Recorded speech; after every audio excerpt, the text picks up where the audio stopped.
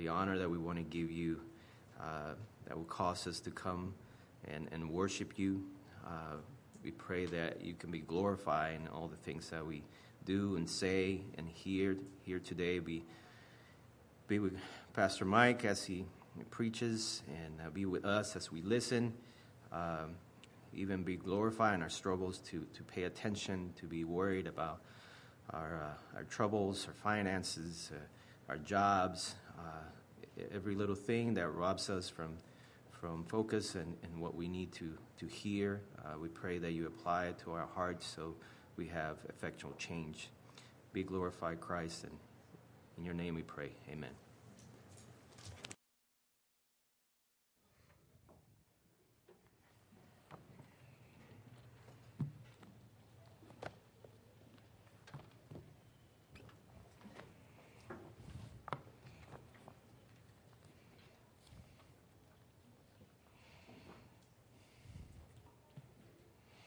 Good morning. It is good to be back.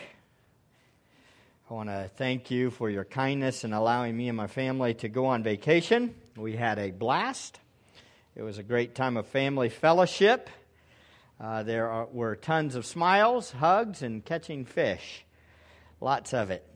I'm very thankful that there are many well-equipped teachers in our church. We are truly a blessed church, aren't we?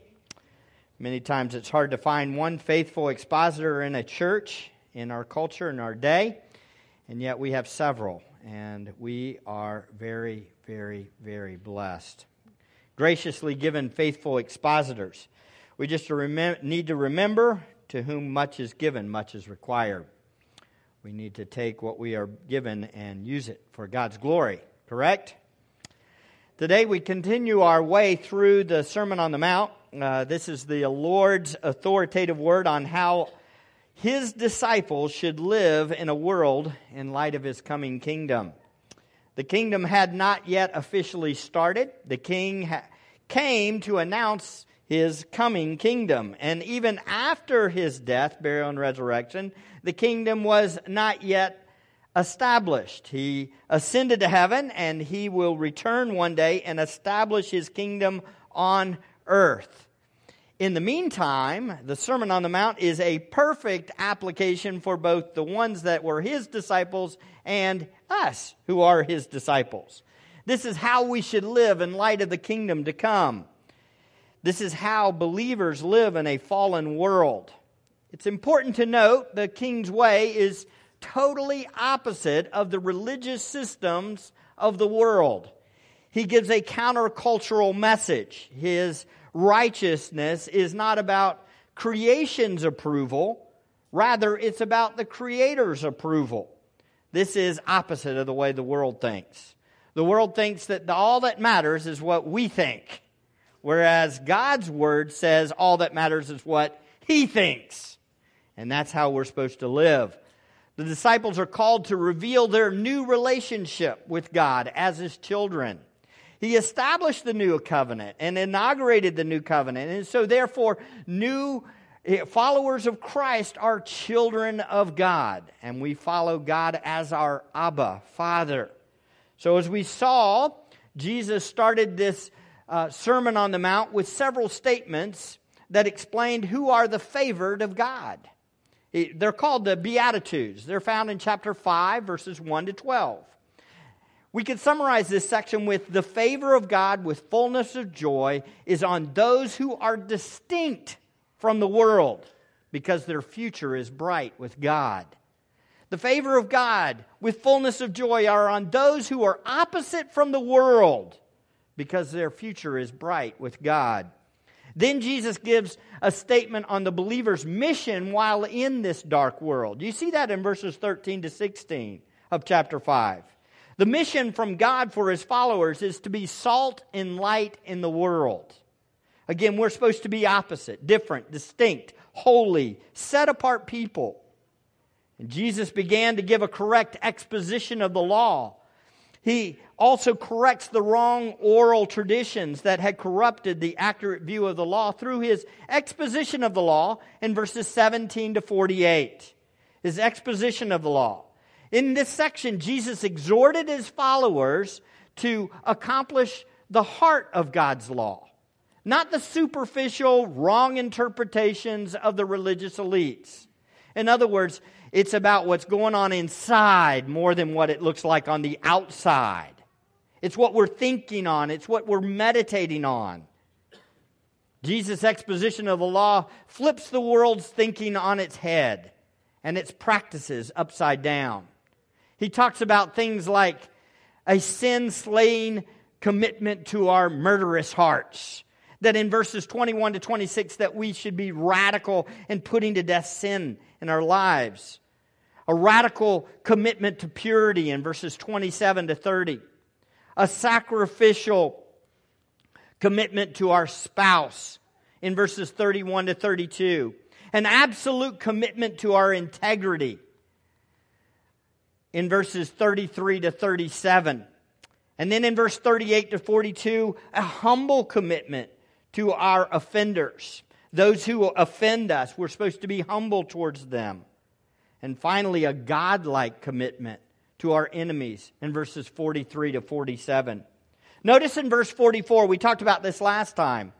But as I say to you, love your enemies and pray for those who persecute you, so that you may be sons of your Father who is in heaven.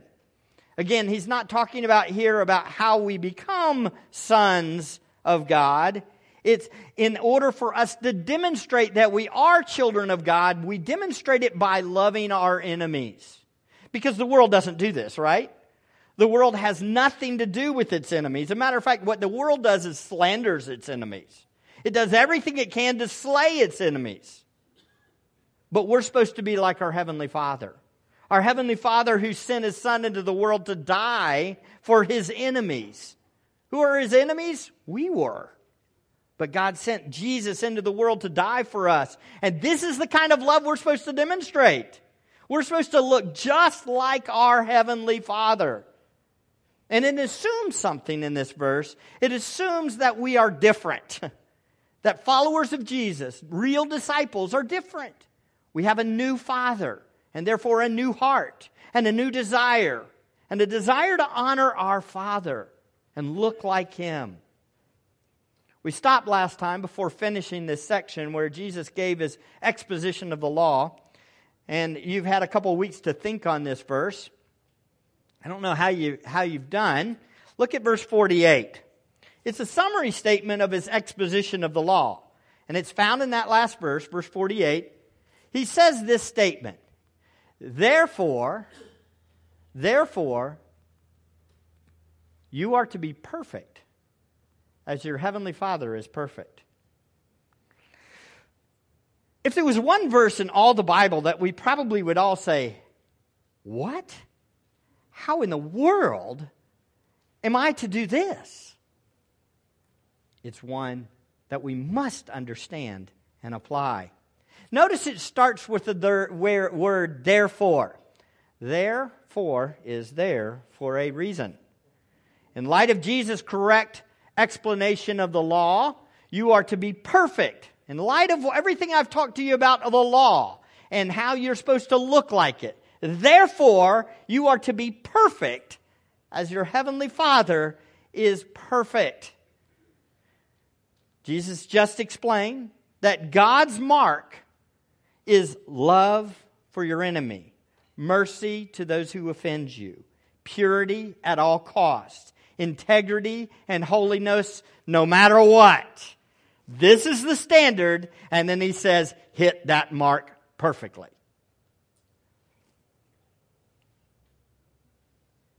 You must be perfect as your Heavenly Father is perfect.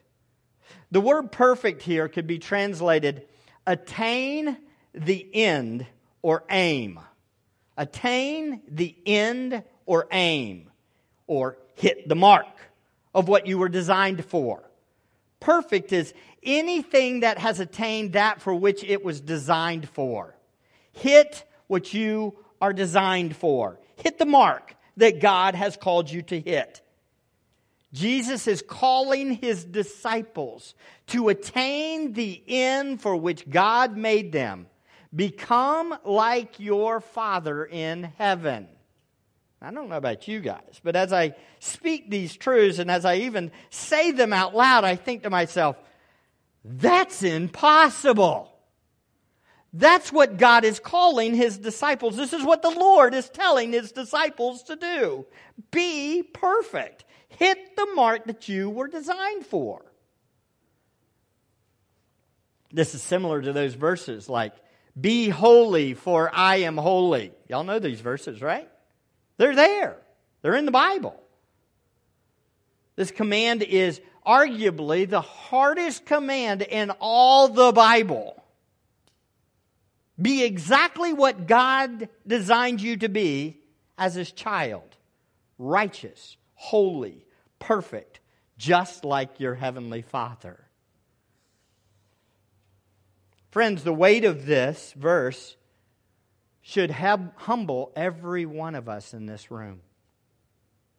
Hit the mark means we are to continuously, all the time, pursue righteousness. We are to love even the worst of our neighbors. We are to radically be committed to our purity. We are to wholeheartedly be devoted to our spouses, whether we have them yet or not. You should be even, if you're single, you're radically committed to if God gives you a spouse. Purity, holiness. We are absolutely committed to speaking the truth. We're even committed to love our most hardened enemies. This is the summary. Hit that mark. Beloved, this is what God saves us for. A disciple of Christ is someone God has adopted into His family. He has rebirthed them. He has transformed their heart and their minds. He has redeemed them from bondage to sin, and now He is expecting us to imitate our Heavenly Father. Paul's parallel verse to this is in Ephesians chapter 5, verse 1. I'll read it to you. Therefore, be imitators of God as beloved children. Imitate God. What section is this in Ephesians chapter 5? Is it in the doctrine section or the application section? It's in the application section. It's in the what we should do in light of the doctrine section. This is in the sanctification section of Ephesians chapter 5. He says, be imitators of God as beloved children. And Jesus primarily was speaking in Matthew chapter 4 or 5, 6, and 7 to who? His followers, His disciples. These are sanctification commands, beloved. These are scary things. Now, most of the time when this verse is used, it's often used for justification. That is to show you can't do it. You fail. You can't hit the mark. But actually, Jesus is calling His disciples to a high standard. He's calling them to pursue righteousness with all that they have. We just can't fully grasp how deep a walk with God this calling is. When Jesus says, hit the mark for which you were called, as your Heavenly Father hits the mark, He's saying, be like your Heavenly Father. There's some profound truths revealed in this verse. First, the disciples are children of God, as I mentioned. Your Heavenly Father should scream off the page. Your Heavenly Father as your Heavenly Father. This implies that the disciples were not just people. They were His personal children. His children. We had one of the greatest things about vacation for us is it's the time for me to just spend more time with my kids. It's daddy time. It's those moments where the kids just get to curl up in my lap a lot more. I got more hugs in the last 2 weeks than I've gotten in the last 2 years. Excellent stuff. It's those moments when I know and we have this intimate relationships where they can ask me all the questions they want to ask. I will bait their hooks and take their fish off and get stuck by a million fish because I love them and I just want to spend time with them. It's that time when our relationship is developed. This relationship with God, this kind of relationship with God is in view as He calls them to perfection, to hit the mark that you were designed for. It must include a right understanding of your relationship with God. It must have awareness that God is your Father, and that you are loved by Him, and that you know Him, and that He is your Heavenly Father. And as you understand that, then to be called to that mark is to do something that you want to do. Do you understand? It's not something that oh no, I got to strive for righteousness. Bummer. It's not a sacrifice for me to strive for righteousness. It's not a sacrifice for me to strive for holiness. You know why? Because I have a Heavenly Father that loves me. That I'm rightly related with Him, so I want to pursue Him. And this is important for you to know, beloved. If you're trying to pursue righteousness without a right relationship with God, it's impossible. You will do it with wrong motives, I promise you. He will address these motives in chapter 6. If you're striving for righteousness for the purpose of pleasing anybody in this room or anybody in this world, you're going to miss the mark. You will never hit the mark. But as you strive for this relationship or for this righteousness in light of your relationship with Christ, in light of your right relationship with Abba Father, then He will empower you. And He will be your delight. And He will be your joy. And He will be why you pursue righteousness. I want my Heavenly Father to say, "Well done, good and faithful servant." Don't you? All genuine believers, we know this truth. We want to please Him, don't we?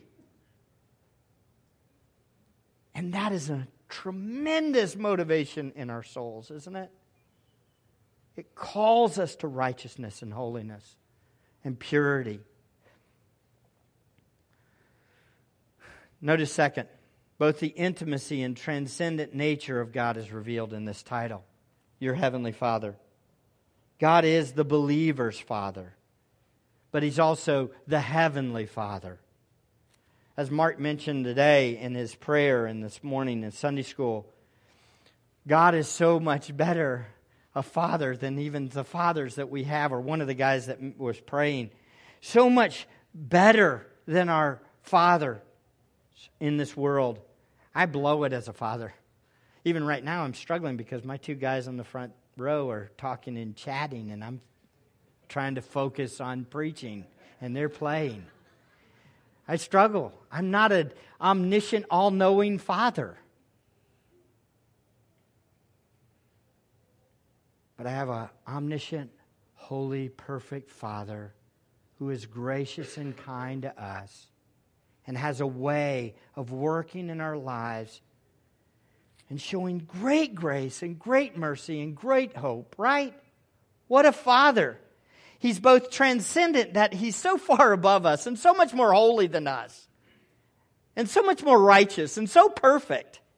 And yet He's also my Father, which is an astounding concept. To think that the Creator of all the worlds, one of the things about our vacation that was so amazing is going out in the night and looking at all the stars and thinking all of those are suns and God made it all. And He spoke it all into existence. And He said, "Let there be stars," as a side note. And yet He's also my Father. He's the one I can curl up in His lap. And I can call Him Abba, Daddy, Papa. What a God! Transcendent above all things, but yet intimately acquainted with each and every one of His children. That makes me want to pursue righteousness, doesn't it? You? Aren't you motivated to go out and pursue holiness? Doesn't it make you want to kill sin? It does me. I'm ready. This is the relationship. This is the righteousness that we pursue. We pursue it because we have a Heavenly Father. When we say to watch me to our children, we always have to put that disclaimer, don't we? As parents, are y'all struggle like me? Watch me. Do what I say to do. Watch what I do. But I always have to put the disclaimer this, as long as I'm following God. As long as I'm obeying God, you follow me. But our Heavenly Father never has to put a disclaimer. Because He's heavenly. He's not worldly. He's set apart. He's distinct. He's perfect. And He says, imitate me as beloved children. Be like me. Third, by Jesus revealing the disciples' relationship with God as their Father, He was showing His own divine authority. Because see, He was bringing in thoughts and truths that was foreign to the disciples. The disciples might have thought that God was somewhat of a father over the nation of Israel, but on an intimate level, for each disciple that their God was Father was shocking. But He was speaking with an authority that only God Himself could say. Because He was revealing truth that was, wow, God. It showed that He had that kind of relationship. He was intimately involved in the Trinity. He was God in the flesh. To even speak these truths showed that He was the one. These are revelations that only the God-man could make. That's why at the end of the sermon, you see that the people that were around, the crowds were around, they said, He's speaking as if one who has authority. Who has authority. He is the God-man speaking and giving a glimpse of what a relationship with God is all about. And fourth, implied by this command to be perfect as your Heavenly Father. Hit the mark as your Heavenly Father hit the mark. Divine enablement for God's own children. Remember, beloved, y'all all know the passage. Romans chapter 3, none do good, none are righteous, correct? Then what in the world would He be telling His disciples to be righteous for? The answer is really clear. None do good and none are righteous if they are not children of God.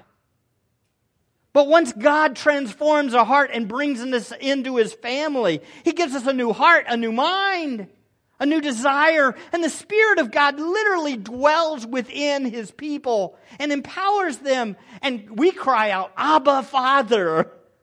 None seeks after God is the same section in Romans chapter 3.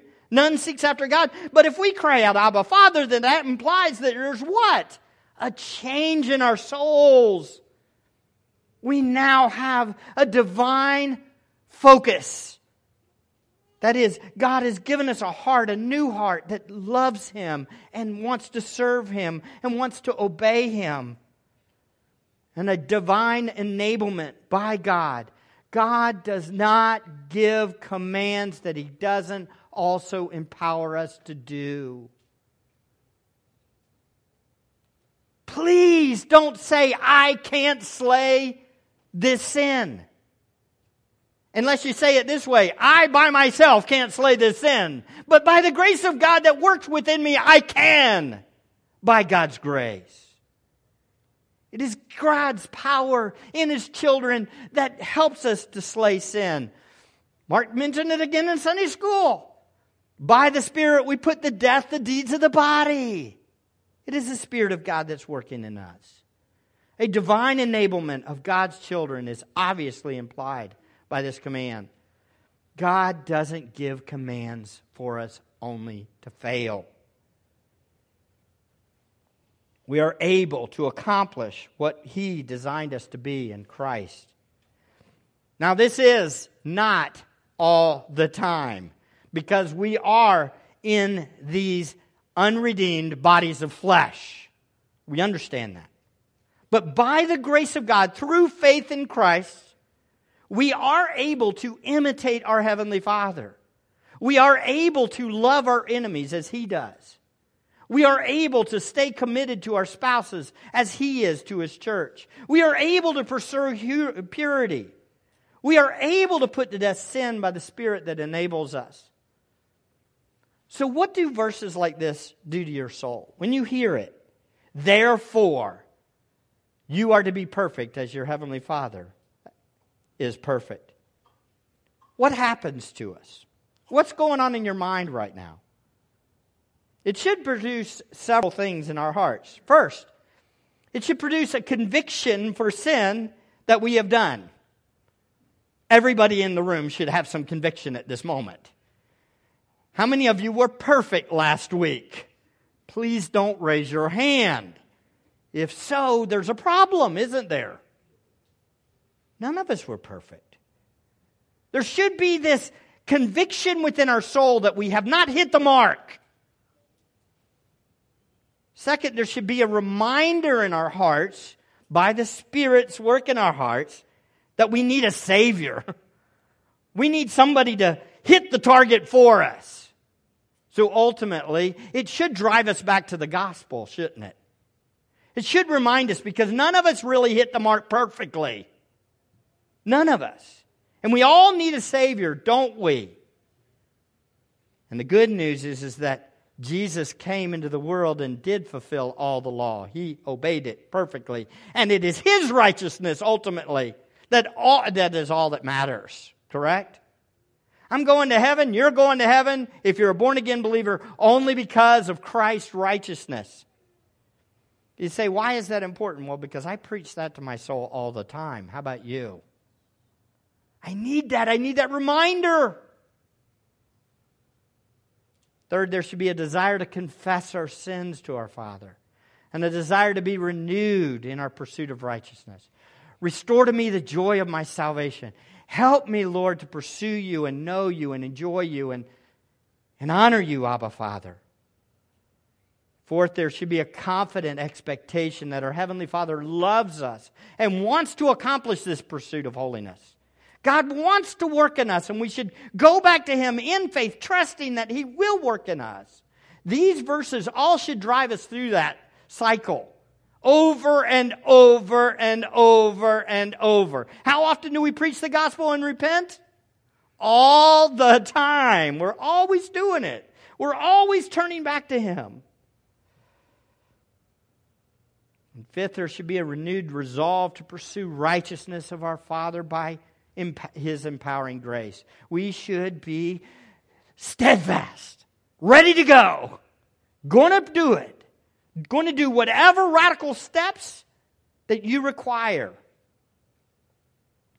If this means gouging out the eye, cutting off the hand, we'll do it. Not literally. But we'll do whatever it takes to pursue holiness. Why? Because we know that His righteousness is credited to our account, and He's our Father, and we are restored to Him. And sixth, there should be action. This is the step that's often not taken and often not pursued. Taking steps to pursue righteousness by God's divine help. Doing whatever it takes. So let's clarify something here. This is first and foremost a verse on sanctification. How the disciples should hit the mark. It's a verse that says God's own should seek to be who they are in Christ. I think this was the primary purpose that Jesus had in mind when He was speaking to His disciples. But there were unbelievers in the crowd listening also. So at the same time, it can be a verse that brings an unbeliever to repentance. It can also be a verse that causes a believer to repent. Because when we fail, we run back to Christ. And for the unbeliever that is in the crowd and they hear, you must be perfect as your Heavenly Father, there should be things going on in your soul too. And that is my prayer. Be perfect as your Heavenly Father. These questions kind of come to mind for the unbeliever in the crowd. What about all my sins? What about all my sins? I know I haven't been perfect. I know I haven't been holy all the time. Is there an unbeliever in the room? Is there somebody here that's saying, hey, what about all my sin? Is God even my Father? Do I even know Him as my Father? Is being righteous even possible for me? I enjoy my sin way too much. If you're not saved, I've got good news for you. There's hope in Christ. You have sinned countless times against God your entire life. You have lied countless times. You have lusted countless times. You have been unfaithful to your spouse or your future spouse countless times. You have sought revenge for those who have hurt you countless times. You have not loved like God. You love only those who love you. But God. Good news. Hey, folks, you need to know this gospel presentation if you're already a believer and you're saying, should I know this? Yes. Every single one of us should be able to proclaim this to people. Give them hope. You need a Savior.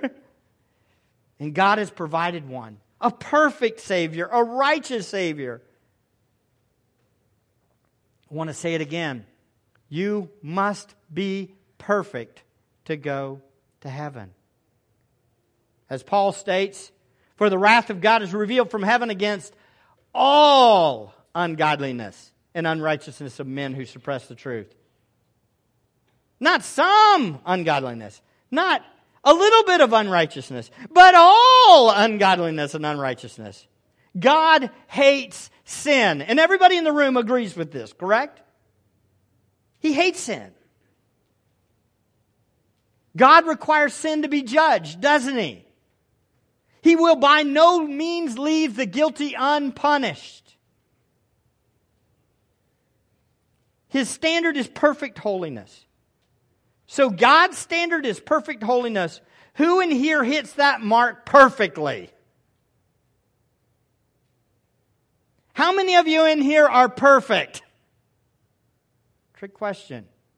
All believers in the room, raise your hand. Why? Why? Because Christ Jesus is our Savior. Christ Jesus came into the world to die to pay for sinners. He's the perfect one. He fulfilled all the law and then died on a cross to pay for my sin. And so all my sin, past, present, and future, is paid for at the cross by Christ. And all of His righteousness, all those right acts are mine by grace through faith in Him.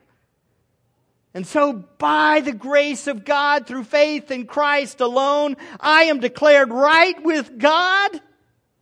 And as the Father sees me, He sees the Son, the one who paid for my sin. You in this room that think, I've got to somehow clean myself up, you will never do it. You need a Savior. His name is Jesus. He's the Nazarene who came into the world to die for you. Trust Him, not yourself. Oh, isn't that good news? What a Savior. All of us who have repented, turned from our sins, and embraced God, His Son, through faith in the person and work of Jesus, are declared righteous. We are the righteous by declaration by God, by trusting in Him. We are perfect through Jesus' death for us. We are perfect because Jesus' fulfillment of the law. And now as children of God, we pursue being who we are in Christ. We pursue looking like what we've been declared. Have you repented and believed in Jesus? If you're here and you haven't, turn to Him today. He's your hope. Have you turned from your self-rule to submit to the lordship of Jesus and reign in your life? Everyone who has turned to God from the world and its sin is declared right with God. And you are now children of God. And we are indwelled by the Holy Spirit. As believers, when we sin, we don't cover it. We run to our Father. We cry out, Abba, Father, and ask for forgiveness and restoration. We abide in Him and He in us. And true disciples of Jesus pursue righteousness by God's overwhelming power in our lives and His grace that's abundant in our lives. We love Him and His Word, and we seek to obey Him and make Him known to the world. We are little lights in this world, pointing others to Him, saying, Jesus is what we're all about. That's who we are. And that's why I'm back up in this pulpit screaming at you again. Jesus is good. He's the lover of my soul. He's the one that died in my place. He's all I have. He's better than 90 weeks of vacation. He's better than catching the largest fish in the world. He's better than anything that this world has to offer. Jesus is good. And true disciples of Jesus pursue this righteousness by God's power.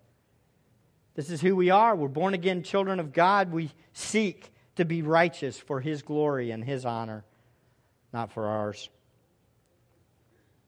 Next, Jesus starts a new section. So I know this breaks all the molds for all the sermon delivery and everything about it. Just go into the next verse, folks. Turn there. Chapter 6, verse 1. In this section, He begins to unfold Jesus' correction of the self-righteous system. We're not going to get far. We're only going to get through one verse. We're going to introduce the concept, but I want you to understand it because it's very important. Because, see, there's going to be two people in this room. Two types of people very basically in this room. There's one type that's going to go out of this room pursuing righteousness for the glory of God. And then there's another group. Hopefully it's a very small group. That's going to go out of this room pursuing righteousness for the approval of others. Maybe somebody in this room, maybe one of you is thinking, I got to clean myself up. I need to be righteous because these people around here, they think that I'm not a believer. So what I need to do is clean myself up so I look righteous.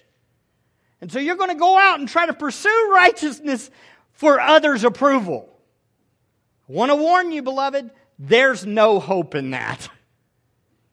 There's no goodness in that. There's no glory in that. The reward you get from people saying, man, you look good, is all you're going to get. And that's not going to mean anything in 1,000 years from now. Jesus begins to correct this self-righteous system, the religious system. See, the day and age Jesus and His disciples lived in is much like ours. People love to talk about what's right and wrong. Everybody has an opinion of what's right and what's wrong. But most of the time, it's really all about external morality. So today, we begin to unfold this next major section where Jesus confronts this. And He confronts the idea that looking good on the outside for people's approval is really just a false religion. And it's heretical. Notice the summary statement that it starts with in verse 1. Beware of practicing your righteousness before men to be noticed by them. Otherwise, you have no reward with your Father who is in heaven. Then, what Jesus does is He unfolds 3 warning examples of what these examples look like. In verses 2 to 4, He talks about giving. In 5 to 15, He talks about praying. And then in 16 to 18, He talks about fasting. All of them are illustrations of verse 1. All of them are set to give an understanding that outward, external, self-righteous religion for the purpose of people's approval is absolutely useless to God and must be avoided at all costs. For the disciple, there is a warning. I want to just cover this opening statement and dig in a little bit, and I want you to think on it this next week.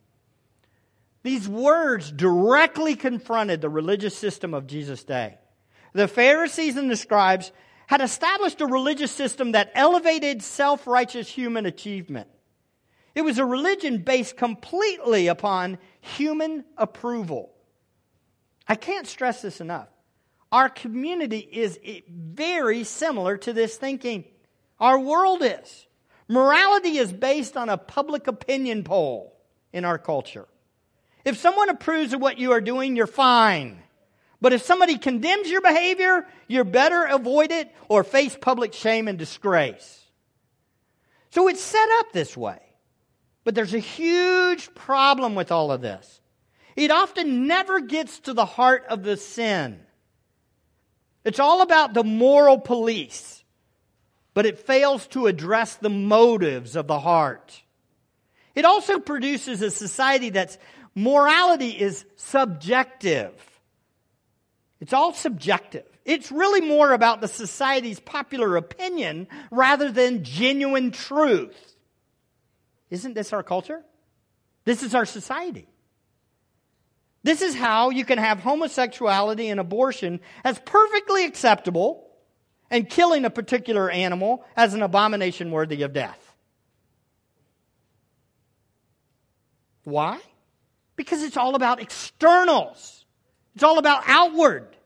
It's all about public opinion. Do you know that abortion's acceptable because it's acceptable by the masses? It's just like racism was acceptable during the time. Why? Because it was publicly acceptable. But we weren't dealing with the heart. We weren't dealing with the heart, and you deal with the heart with the gospel. When you know Christ, when you know who He is, and when you have these inner relationships with Father, a Father who rebukes and corrects and directs. This same kind of thinking was dominant in Jesus' day. The law had been turned upside down on its head. It had become a way of gaining people's approval instead of a way to live to honor God and show one's appreciation for His deliverance of them and His setting them apart as a nation.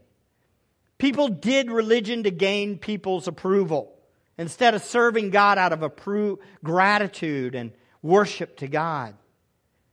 Jesus warned His disciples to avoid doing good works for other humans' approval. That's what He's saying in this verse. He warned them because it's commonplace and it's still a propensity in disciples' hearts.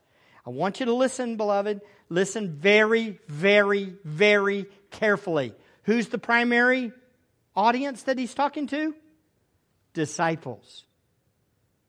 Followers. So what does that imply if He says, beware of doing your righteousness that others will approve?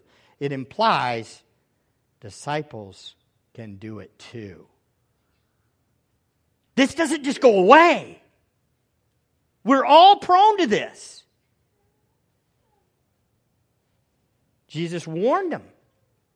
Avoid doing good works for human approval. He warned them because it's a propensity in the disciples' hearts. Friends, we need this so much. Every one of us, even those who are in Christ, will be tempted in this area often.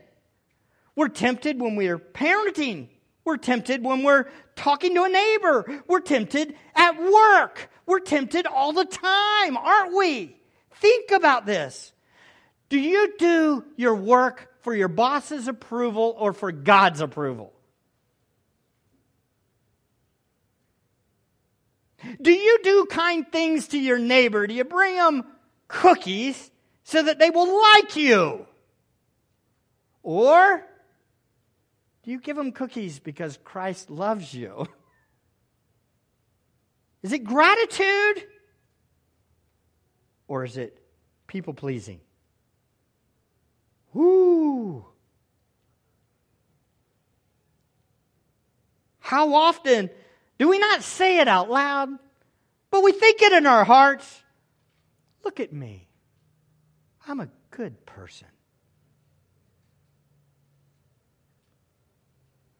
This, beloved, is an abominable sin. Why is it so heinous? Well, because it seeks to rob God of His glory.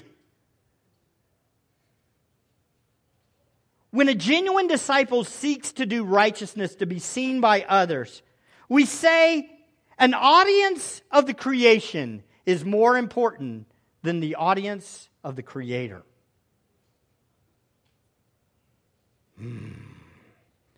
Second, it ignores whose opinion really matters. Whose opinion really matters in all this? It's not what you think, to be perfectly honest. To give me a standing ovation at the end would be an absolute horrific thing. Don't ever think about doing something like that. Because the audience of God is the only one that matters. And He's sitting right there, and that's the only one I'm worried about. He's in the open seat here. No, He's everywhere. You get the gist. In my mind, I'm not worried what you think. And when I worry about what you think, guess what I do? I blow it. I don't preach to the choir. I try not to. And when I do, I'm sinning. The audience is God. The only one that matters. Friends, when we are constantly concerned with what other people think of us, we are really more concerned with human approval than God's pleasure. Third, it often lowers the bar of righteousness to what is seen by humans, not by what is seen by God. This is really true, isn't it? And this means we sin a lot more. When the audience is man instead of God, we sin a ton more. You know why? Because we're more fake. We're good at covering. How many of you are good actors? Every single one of you. Every single one of you. You clean up nice on Sundays. Love you. But I know your heart. You know how I know your heart? Because I've got one. I got the same one.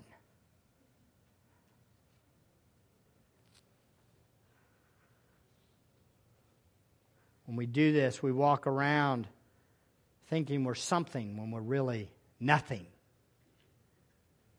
Oh, friends, a religion based on man's approval will ultimately end up being a useless fake morality. The human nature is bent on allowing sinful behavior. It constantly seeks to justify itself in every sin it can. It wants to get away with sin. Did you know that your human nature wants to get away with sin? That's what it wants. So a religion based on human approval will ultimately find a way of getting together with the multitude than to approve of what? What gets away with sin. That's why public opinion polls on what is right and wrong should never be listened to. Ever. You know why? Because everybody's totally depraved. The vast majority of the world's run by who? Satan. What in the world do we want to know what people's opinions are on what's morality? Most likely it's corrupted, isn't it? Scary thing is that I know that I fight the same thing now, even in Christ. And you do too. So a religion based on human approval will ultimately find a multitude of loopholes for which sin can be perpetrated. Before you know it, everybody's sinning. And looking at each other and saying, "You're good." Jesus goes right to the heart of the disciples. Beware of who you do good things for. If you practice religion for humans' approval, there's no reward for you in heaven. God's reward comes for the humble servants under the Spirit's control. Disciples of Jesus do things for people's praise, not for people's praise, but for the glory of God. This is why Roman Catholicism, Islam, and all other fake religions are so hideous. They are based on human approval, not God's true righteous standard.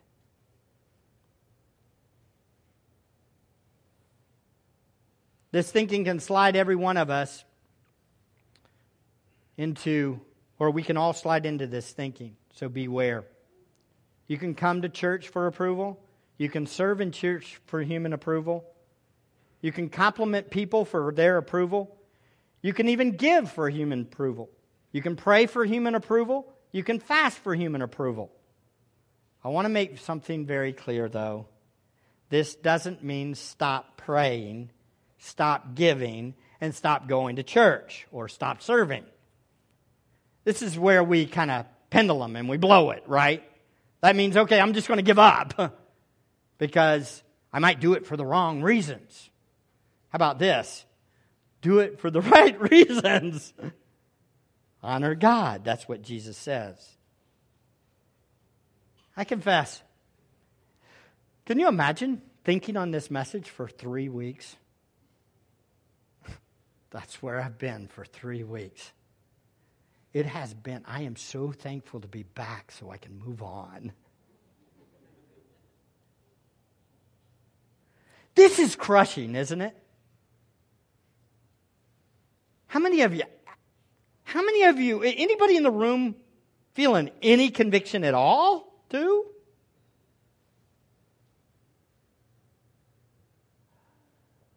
I got good news for you. We serve a risen Savior who did nothing for people's approval, but always did what God wanted him to do. And even to the last second, when he had saw that he had done all that the Father had given him to do, and he cried out, "It is finished." We have a Savior that fulfilled the law. I'm so thankful for this, aren't you? Oh, beloved, listen to me. Let's go serve this risen Savior. Let's go honor this Abba Father that we have. Let's go do things for His glory and His honor, not our own glory and our own honor. Let's pray. Father, thank you for this day. Thank you for your word. Thank you for the hope we have in Christ. None of us get out of this room without being slayed by your word. All of us recognize there are mixed motives in our hearts and realize that often we do things out of sinful intentions. Please, Father, please forgive us. We are here begging for your mercy again, recognizing that our righteousness ultimately only comes from Christ Jesus our Lord, the one who died in our place and rose from the dead. Thank you, Father, for Christ Jesus our Lord. We pray that today, that we will bring glory to Him and glory to you through the power of the Spirit. We pray this in Jesus' name. Amen.